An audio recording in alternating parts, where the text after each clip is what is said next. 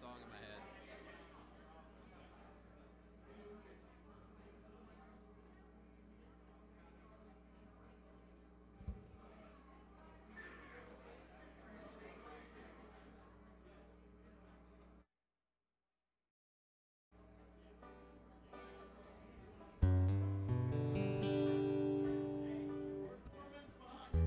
I'm ready. I guess we'll just have to go long.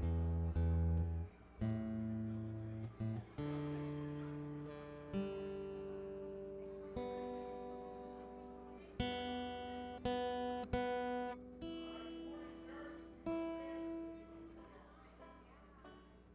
there you go.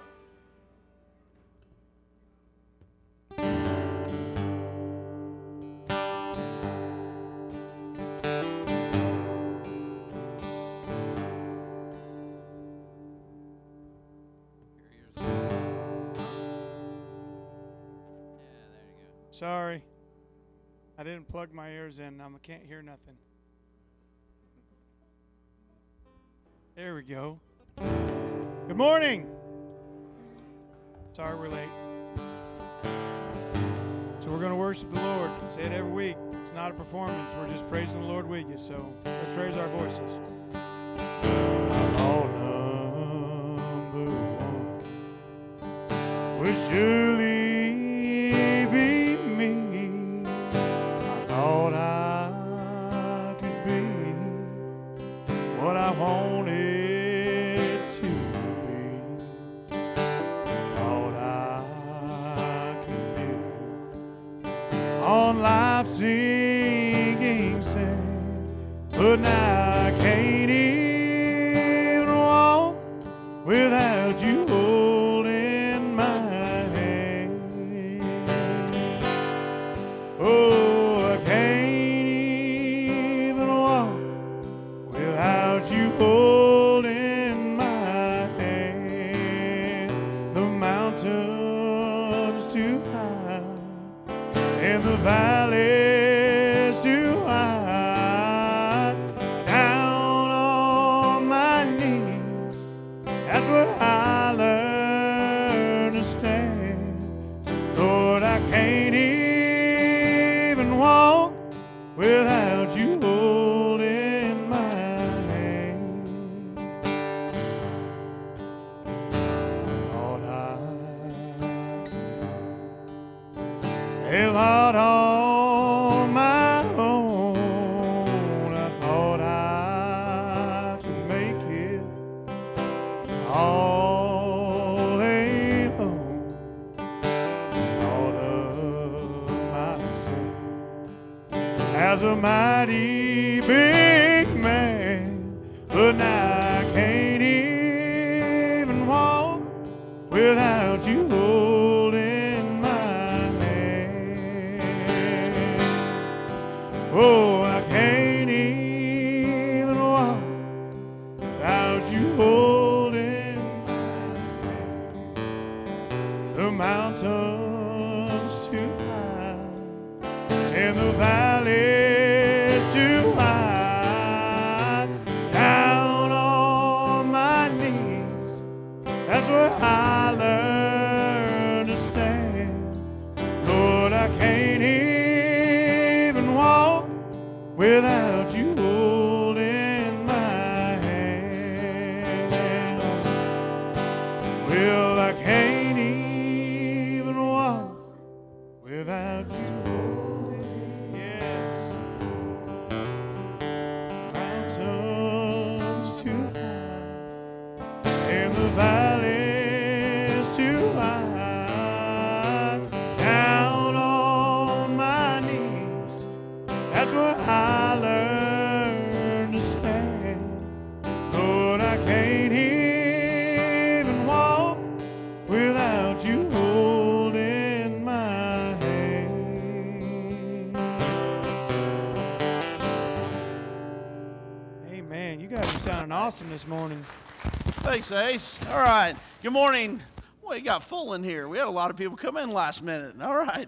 Glad you guys are here this morning. Let's go, Lord, in prayer, and then we'll have our welcoming time today. Lord Jesus, I thank you God, that we're here this morning, Lord, to worship you, to worship you in song and giving and by the preaching and teaching of your word today, Lord. And Lord, I just pray that you're with us today, and everything we do today, we want to point people to you. We want to give you all the praise and you all the glory. It's in your name I do pray. Amen. Take a couple minutes this morning. Welcome, everyone.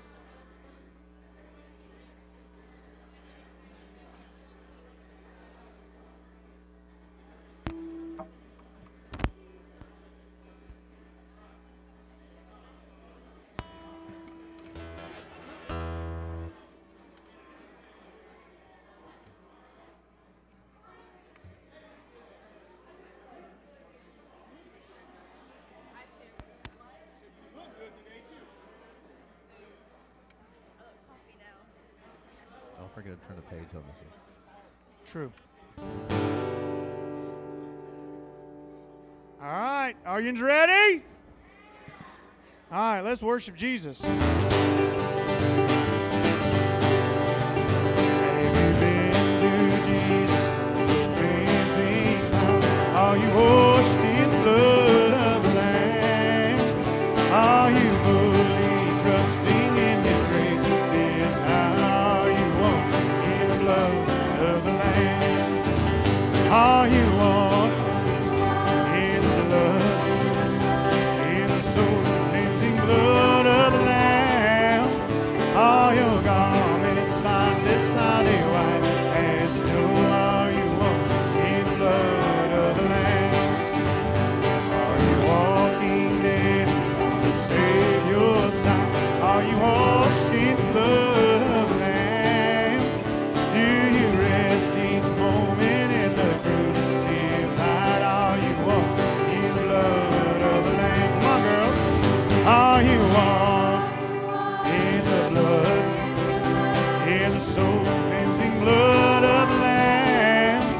Are your garments spotlessly white as snow? Are you washed in the blood of the Lamb? When the bridegroom comes, your robe be white, oh, be washed in the blood of the Lamb. Will your soul be ready for the mansion bride? Are you washed in the blood of the Lamb? Are you washed in the blood, in the soul cleansing blood of the Lamb? Are your garments spotlessly white as snow? Are you washed in the blood of the Lamb?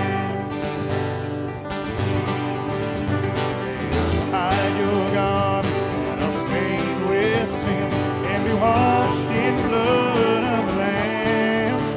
There's a fountain flowing for the soul unclean. I'll be washed in the blood of the Lamb. Are you washed in the blood, in the soul cleansing blood of the Lamb? Are your garments spotlessly white as snow? Are you washed in the blood of the Lamb? Come on. Are you washed in the blood, in the soul cleansing blood of the Lamb? Are your garments spotlessly white as snow? Are you washed in the blood of the Lamb?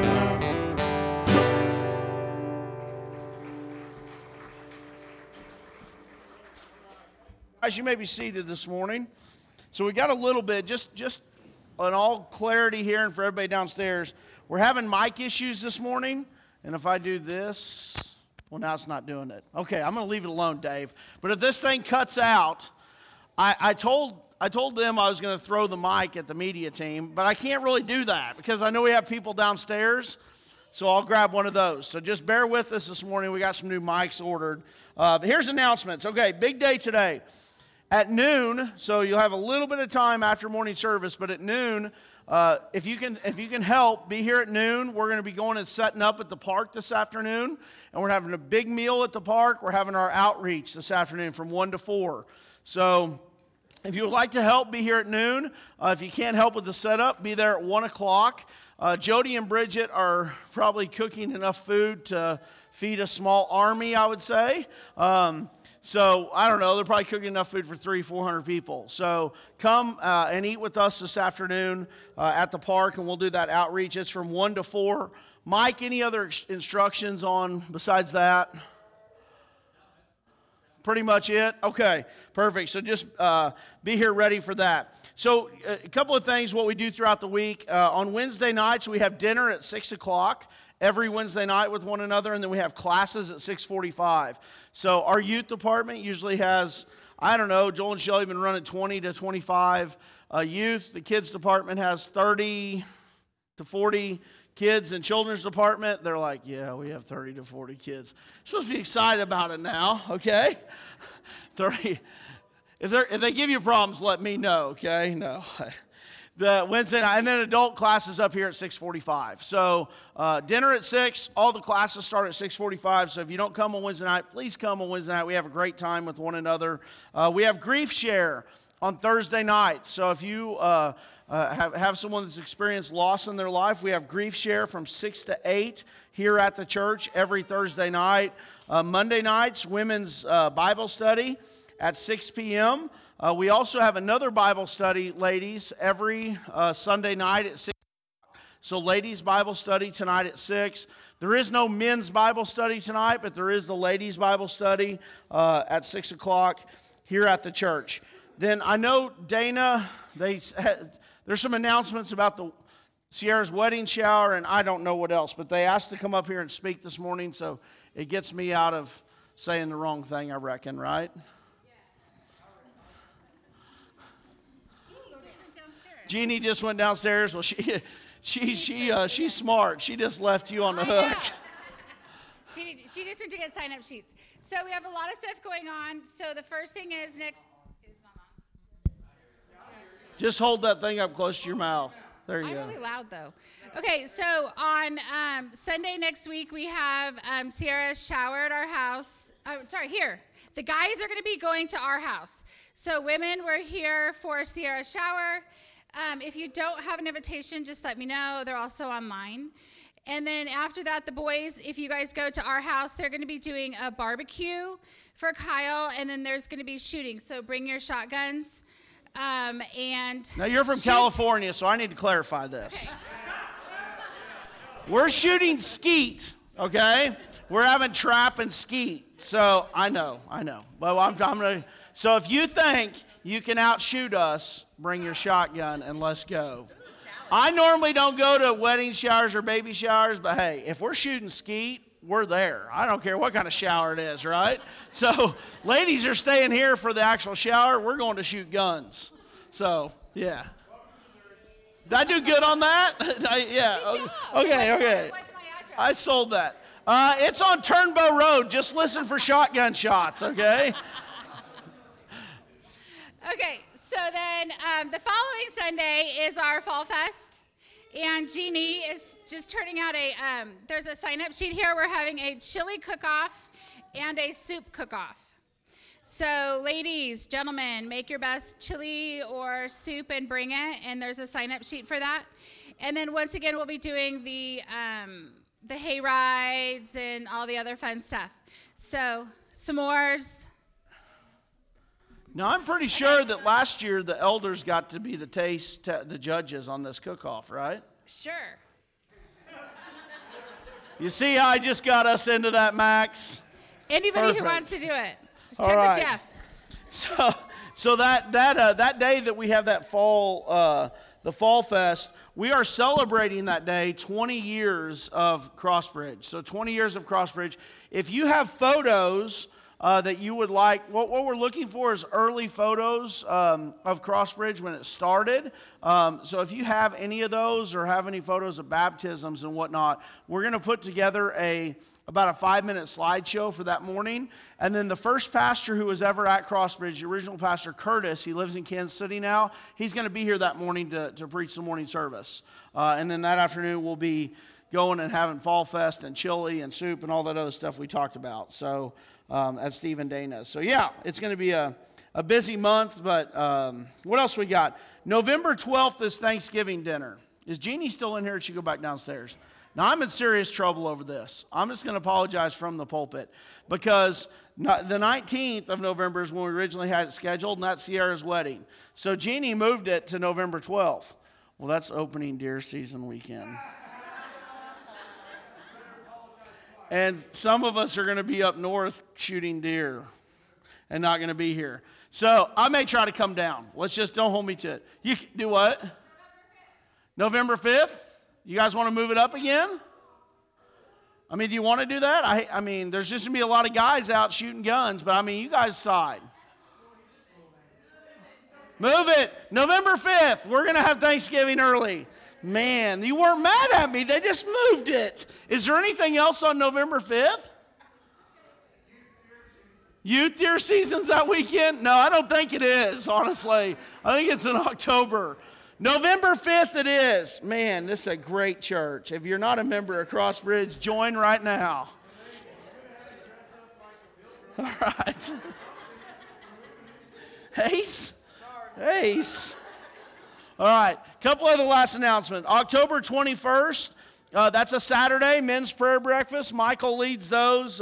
It's the third Saturday of every month. October 21st. Ladies' breakfast this week, Monday morning at 8:30 a.m. at the Prickly Cactus. I think I got that down right. And anything else that I forgot? I think yes, Mike. No women's Bible study tonight. So Monday night, excuse me. No women's Bible study on Monday this week. So no women's Bible study on Monday this week. Anything else? Okay, we got through that. If you would stand this morning, we're going to get ready to worship and take up our morning offering. So if you would just bow your heads with me as we bless our morning offering today. Lord Jesus, again, we just come before you, Lord, and we ask for your blessing this morning as we collect the morning offering, Lord. I pray that it is used to further your gospel on a local level all over our country and all over the world, because everything we do, we want to point people to you. And as so we worship this morning in song and by giving, Lord, we just point people to you, and we love you, and we thank you for what you did for us on the cross. In your name I do pray. Amen.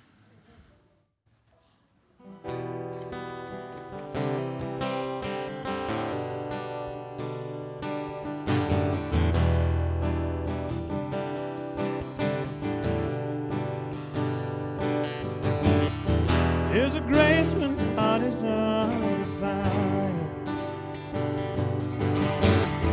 Another way when the walls are closing in. When I look at the space between where I used to be and this reckoning, I know I will never be alone. There's another in the fire standing next to me. There's another in the waters holding back the seas. Should I ever need reminding how to be set free? There's a cross that bears no burden, where another died for me. There's another in the fire.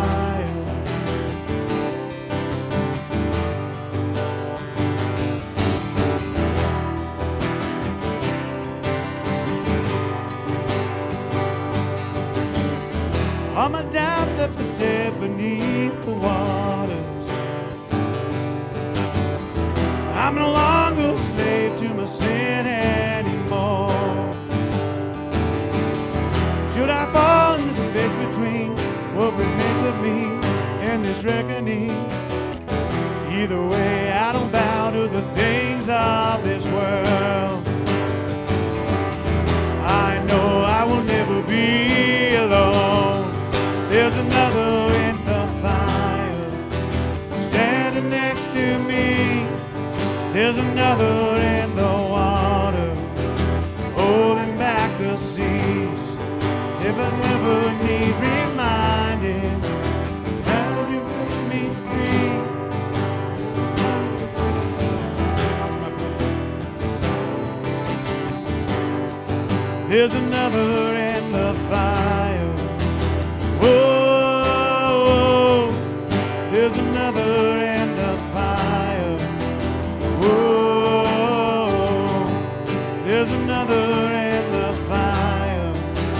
Whoa, there's another in the fire. Whoa, I can see the lights in the darkness as the darkness finds to him. I can hear the roar in the heavens where the space between. Look around, shake beneath us as the prison walls cave in. Nothing stands between us. Nothing stands between us. There is no other name but the name that is Jesus, who is and still is and will be through it all. So when I'm in this space between the things I've seen and this reckoning, I know I will never be alone. I know I will never be alone. There's another in the fire standing next to me. There'll be another in the water holding back the seas. Should I ever need reminding how good you've been to me, count the joy come every battle, 'cause I know that's where you'll be. There's another in the fire standing next to me. There's another in the water holding back the seas. Should I ever need reminding how good you've been to me, count the joy come every battle, 'cause I know that's where you'll be. Count the joy come every battle, 'cause I know that's where you'll be. Count the joy come every battle, 'cause I know that's where you'll be.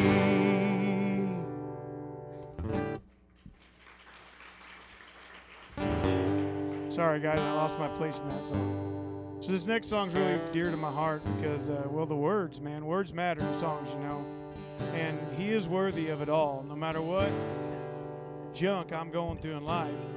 This song illuminates in my heart, and it keeps me on a straight, humble way, you know, because who am I serving? Me or God? All the saints and angels bow before your throne.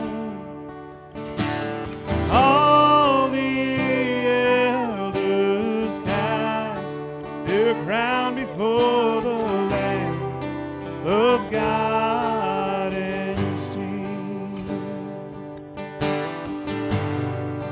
you worthy of it all. You worthy of it all. For from you are all things, and to you are all things. You deserve the glory.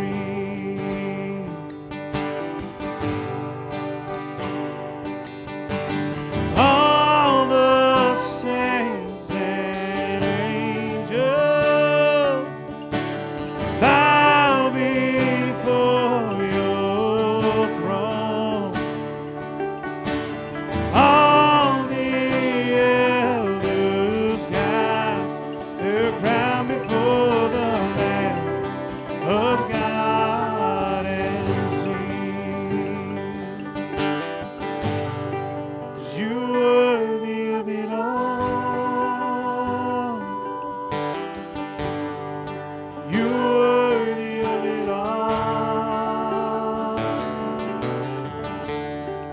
For from you are all things, and to you are all things. You deserve the glory.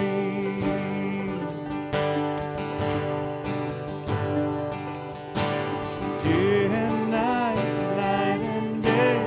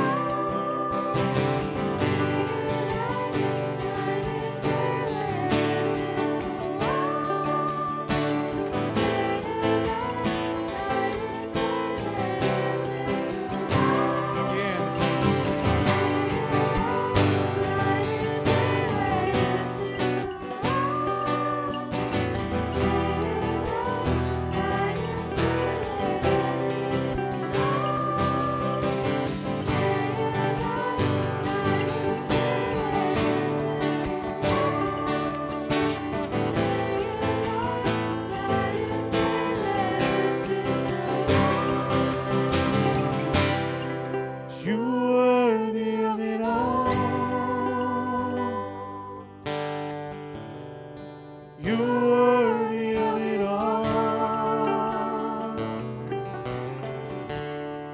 For from you are all things, to you are all things. You deserve the glory. You're worthy of it all.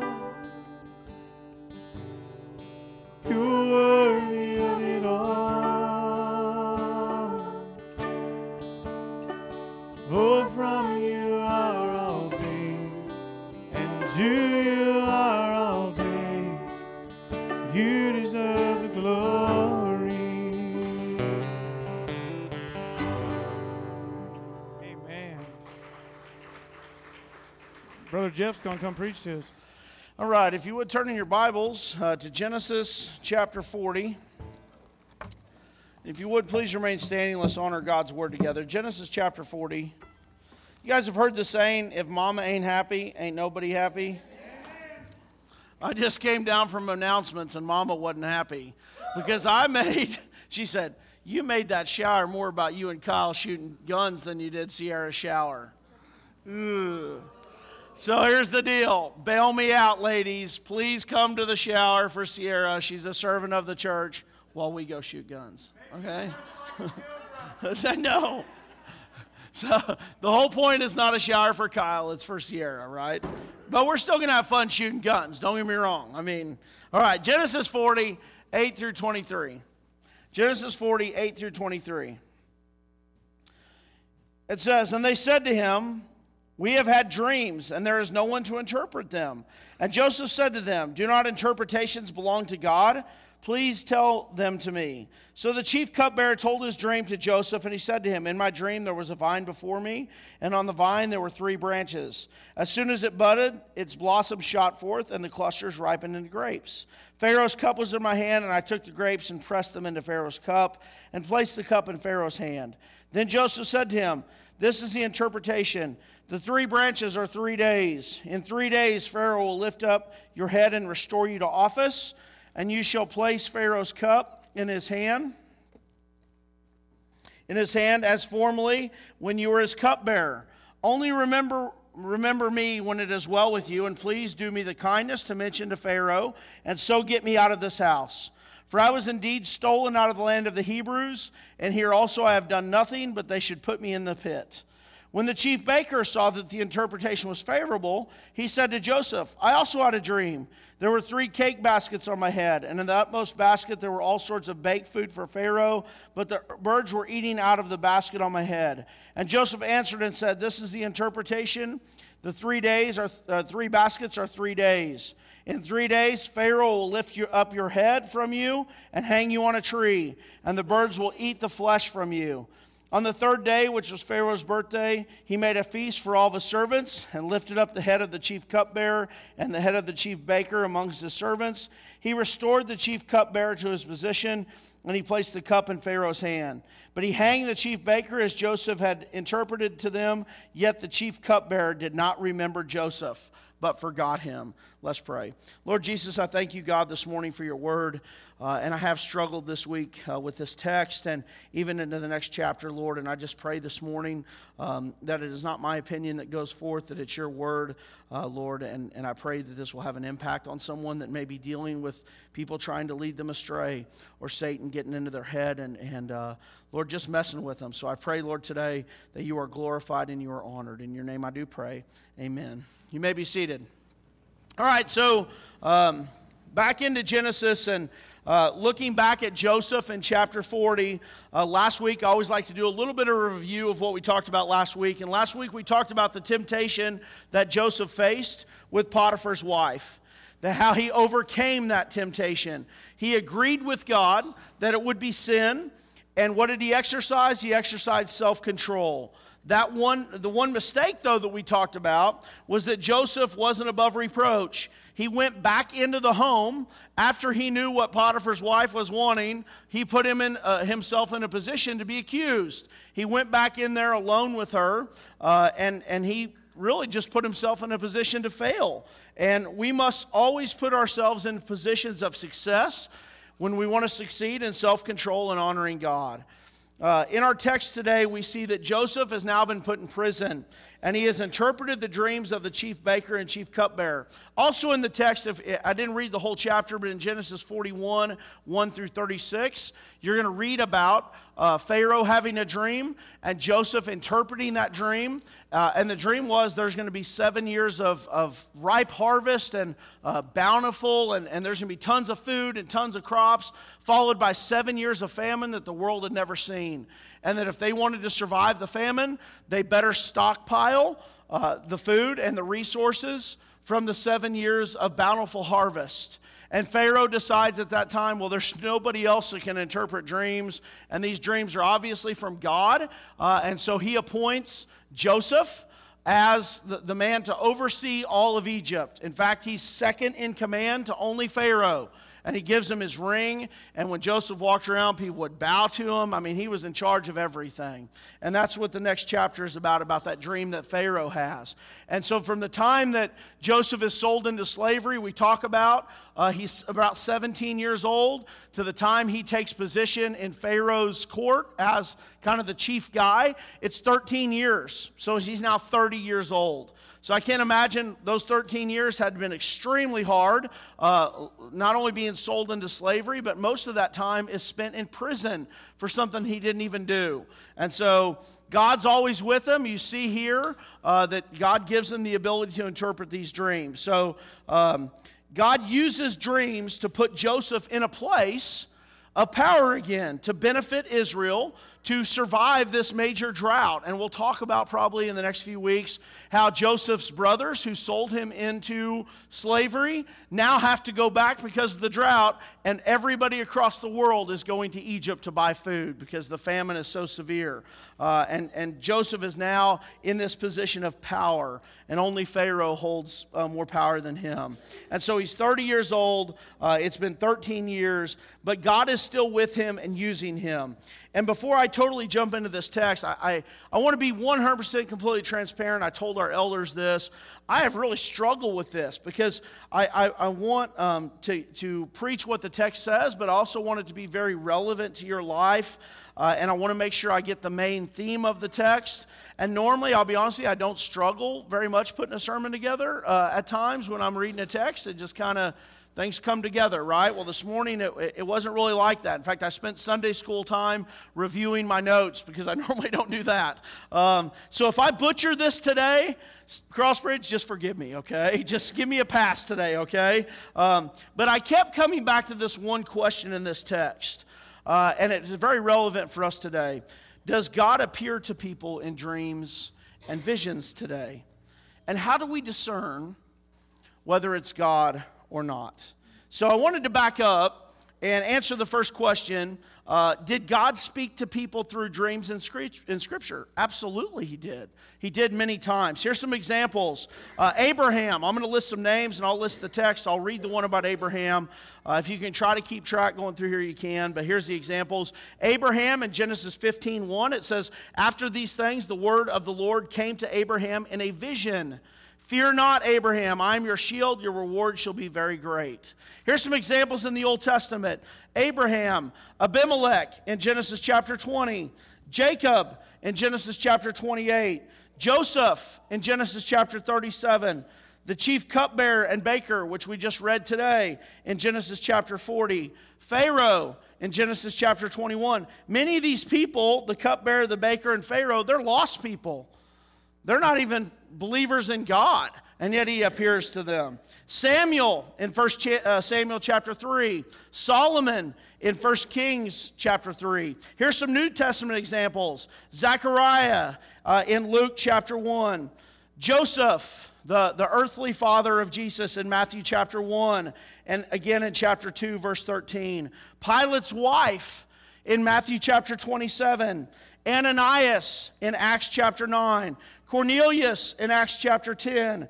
Peter in Acts chapter 10. The Apostle Paul in Acts chapter 16. Acts chapter 18. And again in 2 Corinthians chapter 12. And then we have an entire book of the Bible that was written that was just a dream or a vision. That's the book of Revelation. So a whole bunch of examples throughout Scripture, and it was a way that God absolutely communicated with people in the Bible times. He communicated with them through dreams and visions.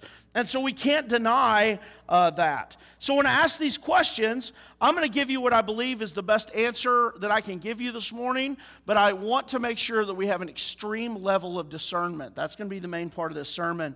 Can God still give people visions today? Yeah, I think He could. Does God give people visions today? Possibly. So we see He could, yes. Does He? Possibly. Should these be an ordinary occurrence that happen all the time? Probably not. No. I don't think we can ever put a limit on what God can do. I have heard there are numerous stories and examples of people in closed countries. When I say a closed country, a country where the gospel is not freely preached. In closed countries like in the Middle East that have received dreams and visions and coming to faith in the Lord Jesus Christ. Do I know any of those personally? No, I don't. Just things that I've read. If God desires to communicate a message to someone, He can absolutely use whatever means He wants. And so I can't put God in a box this morning. And there are claims from all the time of people having dreams and visions. So it's not that we don't hear about claims of dreams and visions. It's what do we do with these claims and visions, these claims of dreams and visions? What do we do with those? Well, I think the first thing, and I might spend a whole lot of time here, is recognize that it's possible. I listed a whole bunch of verses that showed that God used this method before. He's used this method before during the Bible times. And we don't have any verses in Scripture saying that He can't do that today. So is it possible? Yes. But now here's the main meat and potatoes of this sermon. We better have some discernment. It is very highly unlikely that everyone who says that God appeared to them or that they had a dream or a vision was someone that actually interacted with God. It is very highly unlikely. Here's an example. On a spring day in 1820, a young 14-year-old boy went to a grove of trees and asked God, what church is the true church? According to the young man, God the Father and Jesus, two distinct persons, appeared in a brightness, a bright light of glory, defying all descriptions.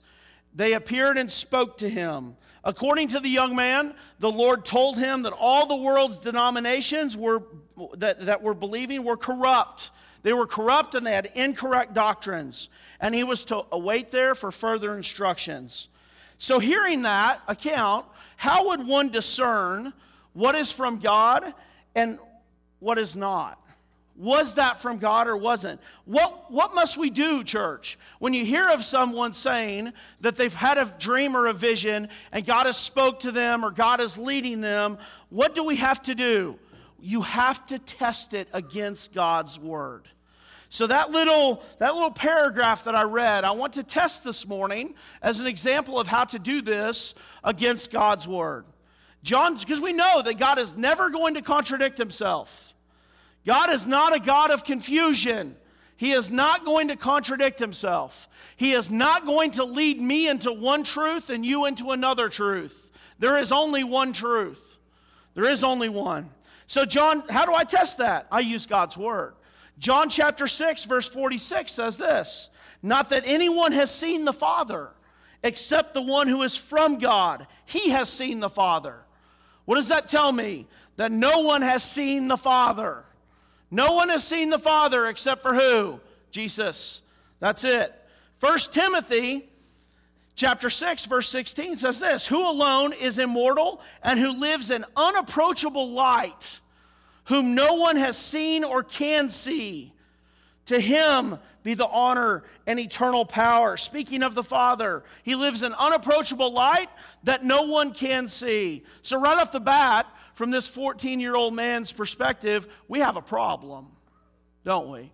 Because he said he saw Jesus and he saw the Father. What is that a contradiction of?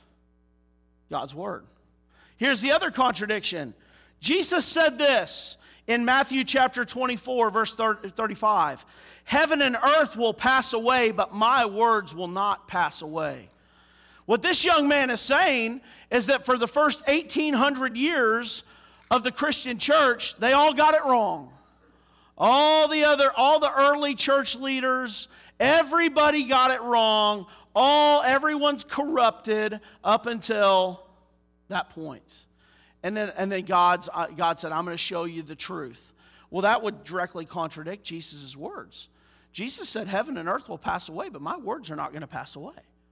That's a direct contradiction. So right away, we have a big problem with this young man's story. He says he saw the Father. He didn't, because no one's seen the Father. God's word is the ultimate authority. So if someone says they've received a dream or a vision and it doesn't line up with God's word, then you have to know that it can't be true. It can't be true. It can't be from God. So I'm going to let the cat out of the bag here. Who was the 14-year-old? Anybody know? Joseph Smith. Joseph Smith, the founder of the Mormon Church.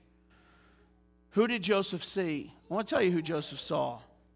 2 Corinthians 11:14 tells us, Satan disguises himself as an angel of light.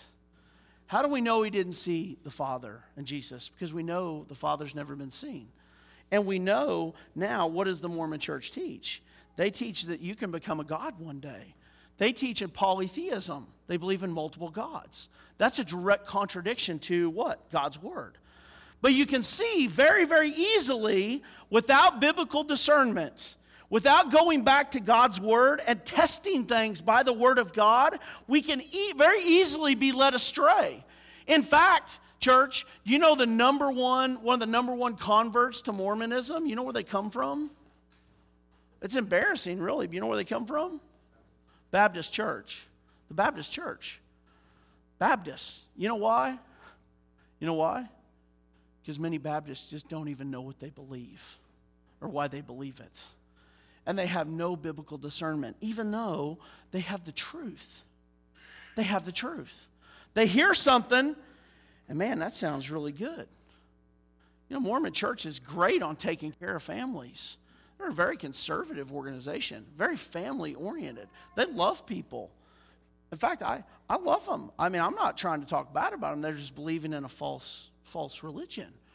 But they are very, very conservative. They have stores across the West. If you go to Utah, they have whole grocery stores set up to take care of people where you can go in there and shop for free. I think that's pretty appealing, right? They take care of people. But it's false. It's false. So back up here. If someone were to say to you, God told me, God is leading me that it's okay that I'm having an affair on my spouse.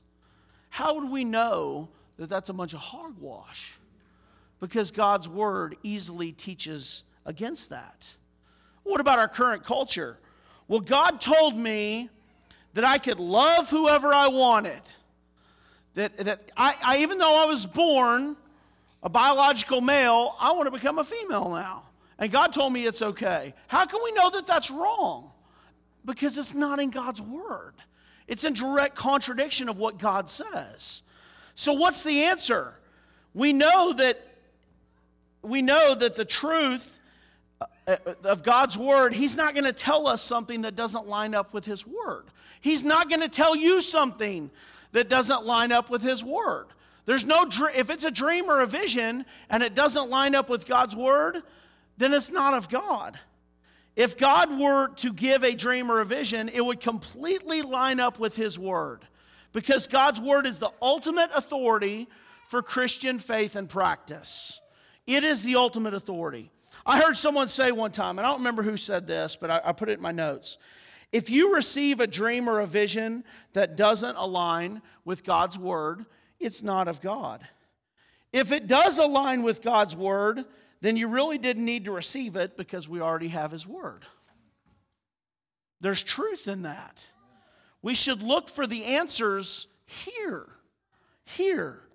When we hear about amazing miracles or amazing visions, if they are verified as true, we must then refocus our attention on the word of God.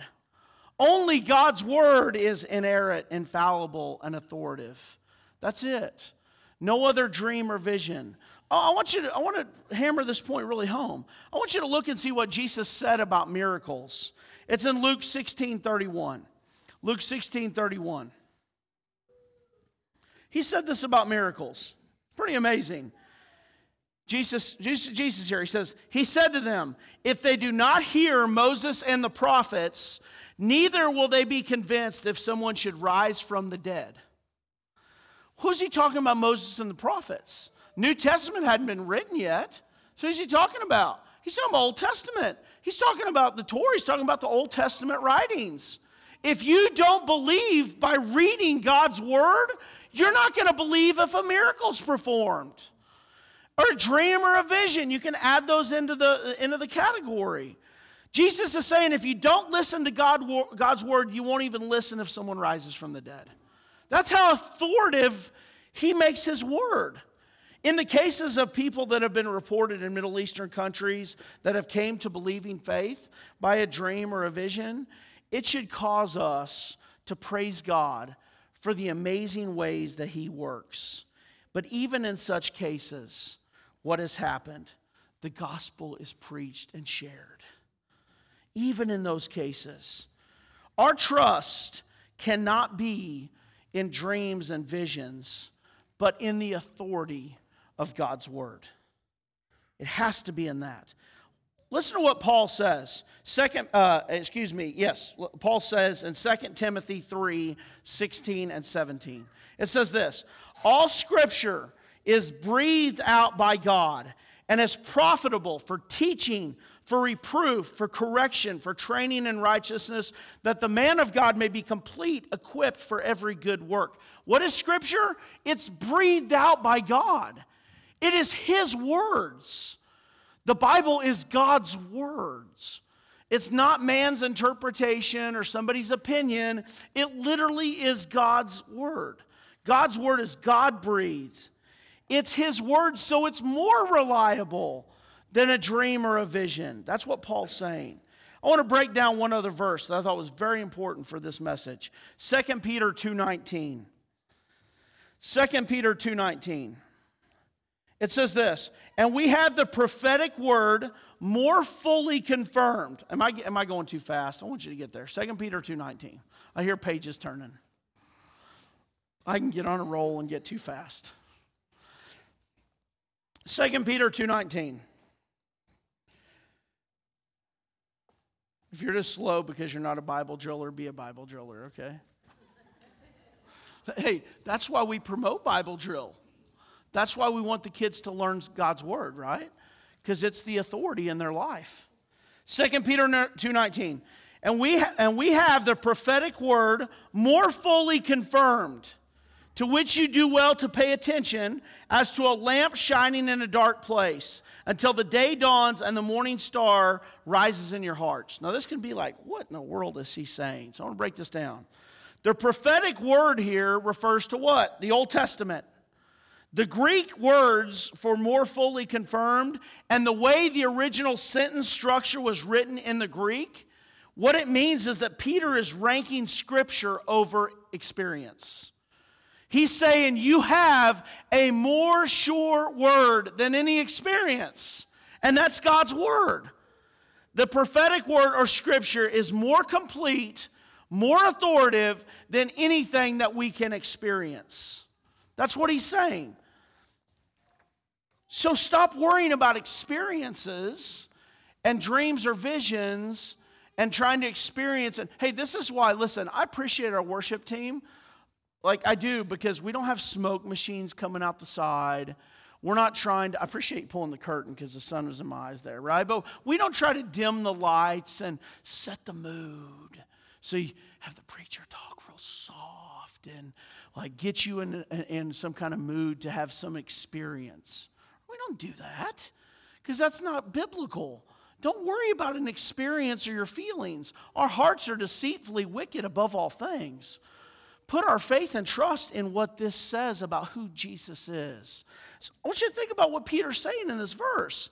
He's saying that God's word for us today is a more reliable verification about the teachings and person of Jesus Christ than genuine firsthand experiences of the apostles themselves.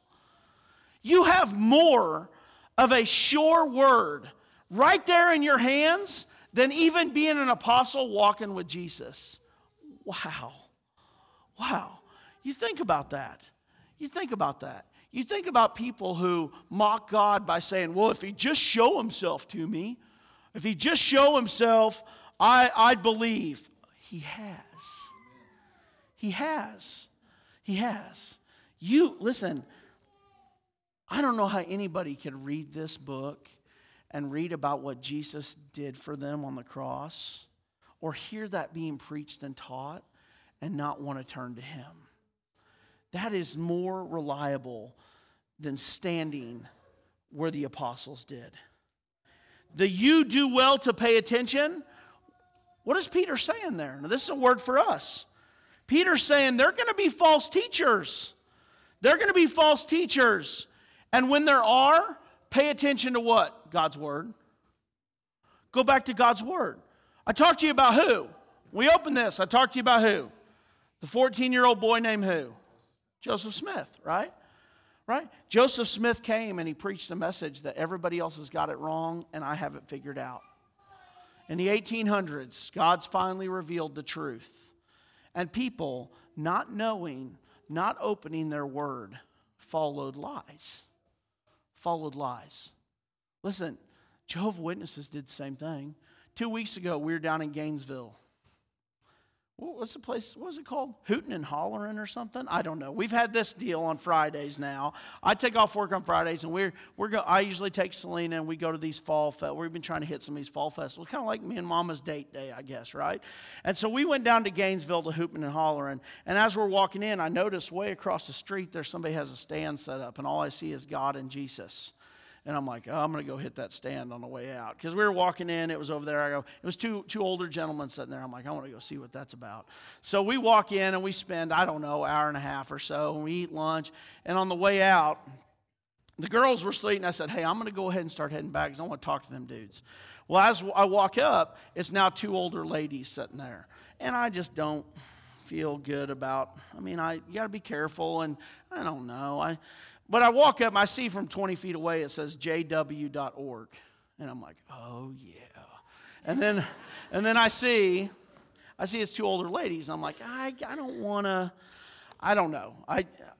Let me get after the older men, but the older ladies, you want to be respectful. So I decided as I'm walking up, I'm going to act really dumb, which is maybe wrong. I don't know. But I walk up and I'm like, oh, well, tell me about your organization and what do you have? And do you have anything about when people die, where do they go to eternity? And these sweet old ladies they're handing me pamphlets and stuff. And I'm like, well, how are you guys affiliated? Are you affiliated with the Baptist church over there? Oh, no, sir, we're not. And it's Jehovah's Witnesses. And so I asked them about their organization, and I knew all the answers, but they were very knowledgeable. The Jehovah's Witnesses were started by a guy named Charles Taz Russell, and they have an organization now, a board that they think gets visions from God, and they can change whatever doctrine they want, and they have their own Bible that's changed Colossians chapter 1 because they don't believe Jesus is God. They don't believe in the Trinity. I knew all those answers. Well, I'm having this great discussion with them, and Selena walks up and says, can I have the keys to the truck? And on her shirt, it says, I'm like Jesus. Jesus is written on the cross her shirt. I'm like Jesus. I'm this close to flipping tables or something on that t-shirt, right? And I look at her like, yeah, here's the keys. And these ladies know like, something's up. This guy knows more than what he's telling me.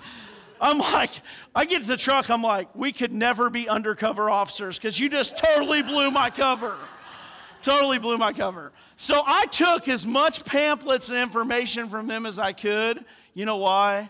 I tried to clean out their little booth because I didn't want anyone else getting it. Because they're teaching a false gospel. But here's the thing. How does this tie in? You're like, well, Jeff, you're getting all over the place. Not really. Because here's what they do.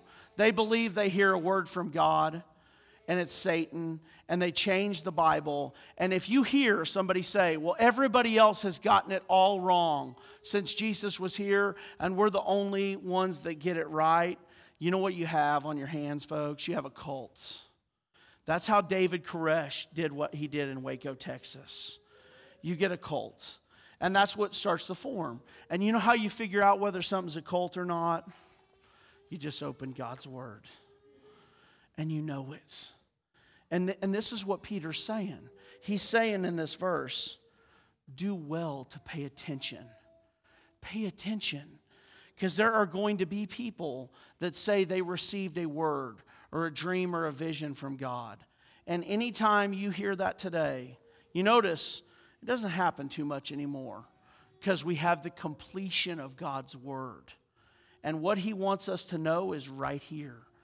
Anytime you hear someone say, I had a dream or a vision, right then red flags better go off in your mind, in your heart. Okay, tell me about it.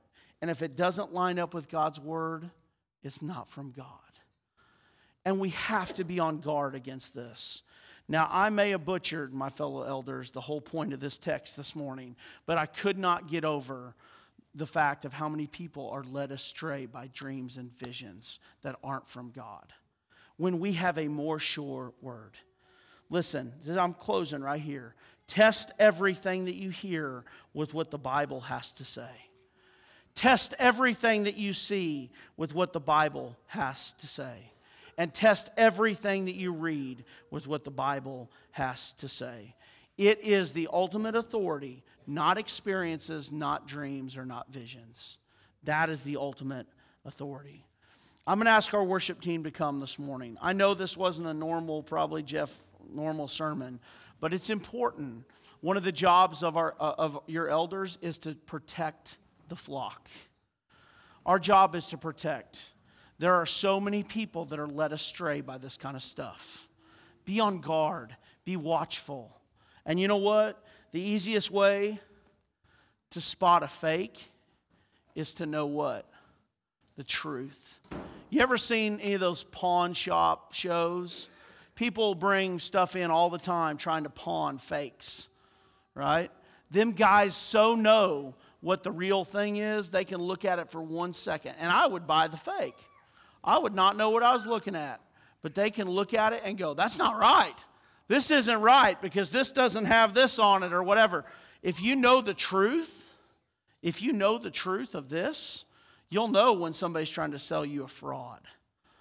So know the truth. Know the truth. Know the truth. We're about ready to take communion this morning. I'm going to ask you to stand this morning. We don't require you to be a member of Crossbridge, just that you've made a public profession of faith in the Lord Jesus Christ. We are warned in Scripture. I read this every time. It's in 1 Corinthians 11. Whoever eats the bread or drinks of the cup of the Lord in an unworthy manner will be guilty concerning the body and blood of the Lord. So let a person examine himself then, and so eat of the bread and drink of the cup. That is why many of you are weak and ill, and some have died. So here's the warning. If you have never publicly professed Jesus Christ as your Lord and Savior, don't take communion this morning. Please, don't take communion. If you are living in rebellion against God, if you are living in open sin and rebellion against God, you have an opportunity to confess your sin before God. Not to me, to Him, before you take communion. Turn from that sin. Turn from that. Agree with God about your sin. Turn from that before you take communion. You can come and do that as we have an invitation. Let's pray. Lord Jesus, I thank you, Lord, this morning for your word. It is very challenging. It should challenge everybody in this room, including myself, to know the truth. Because ultimately your word tells us the truth will set you free. You said you were the truth. So Lord, your word is truth. We should dig into that and want to know everything about you so we can spot when somebody's trying to lead us astray. So Lord, I pray this morning this has challenged us not to look to our own personal experiences, not to look to dreams or visions or what somebody else has said they've experienced, but to look to the truth of what your word says. That is never going to lead us astray. Lord, we love you and I thank you. In your name I pray. Amen.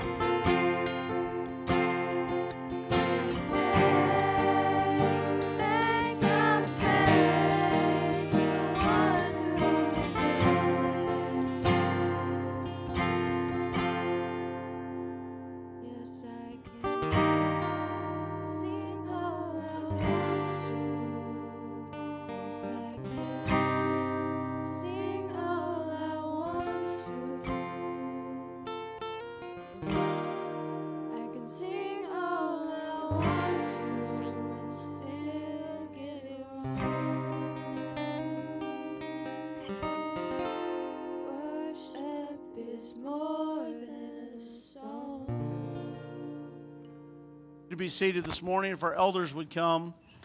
We are going to take communion with one another. I want to remind you, you don't have to be a member here to take communion with us. We will pass it out and take it together. we find this is one of the ordinances of the local church, the other one being baptism. So it's very, very extremely important this morning. It is for the brothers and sisters. We see in Scripture where Jesus commanded this. It's in Matthew chapter 26. They were celebrating Passover. It says this: as they were eating, Jesus took bread, and after blessing it, he broke it and gave it to his disciples and said, "Take, eat.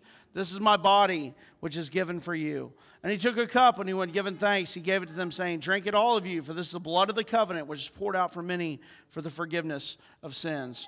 So he instituted this to remember his death on the cross, his death, burial, and resurrection. And we're supposed to look forward to when Christ comes back for the church. But we should remember this. It should not be the only time, church, that we remember his death for us. That should be a central theme of everything that we do at this church, that we remember his death, burial, and resurrection. So I'm going to ask Alan this morning, if you would please bless the bread. Our holy Heavenly Father, we thank you, Father, for this day. And Father, we thank you so much for this time that we can remember what you did for us on that cross through your Son, as his body was broken for us, Father. As we take this bread, Father, help us to remember that. In Jesus' name I pray. Amen. Amen. As we pass this out today, just please spend time in quiet reflection and prayer, thanking the Lord for what he did for you on the cross.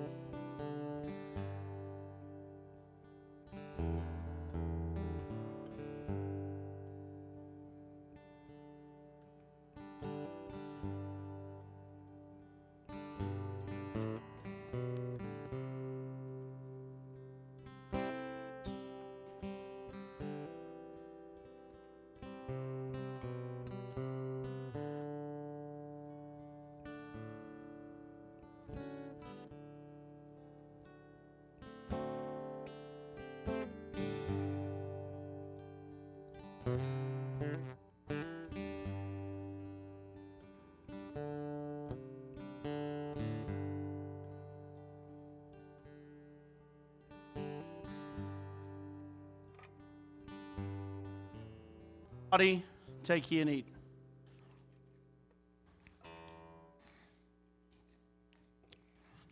And he took the cup and he blessed it. Someone asked Max if you would please bless the cup this morning. Our Father in heaven, we just thank you so much that you spared not your Son, and he shed his blood on that cross for our sin that put him up there. And we just want to never take that for granted and give you all the glory and the praise. In Jesus' name, amen. Jesus said, "This is my blood. Take ye and drink."